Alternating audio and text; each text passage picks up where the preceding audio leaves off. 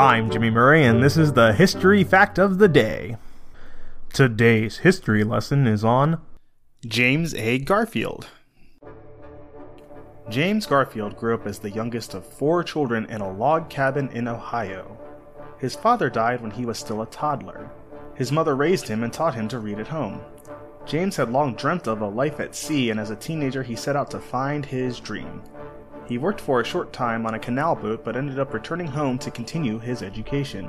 In 1856, James graduated from the Western Reserve Eclectic Institute, WREI. After graduation, he became a professor at the school.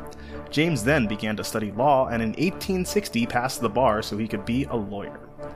When the Civil War began, Garfield joined the Army. He rose in the ranks to the point of Major General. He served as the Chief of Staff to William Rosecrans as well. During this time, he fought in the battles of Middle Creek, Shiloh, and Chickamauga. While serving in the Army, he was elected to the U.S. Congress.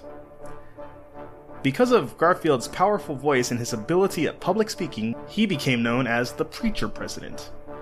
Garfield taught himself to write with both hands. He also knew Latin and Greek. He sometimes would show off and write with both hands at the same time, each in a different language. Alexander Graham Bell, the inventor of the telephone, tried to help locate the bullet lodged within Garfield with a metal detector he had invented.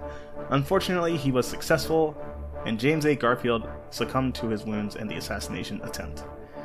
When he was shot, Garfield exclaimed, "My God, what is this?" He won the presidency over Democrat Winfield Hancock by the slim margin of 10,000 popular votes. There were 7 presidents born in a log cabin. He was the last of the log cabin presidents. The MCU of presidential birthplaces.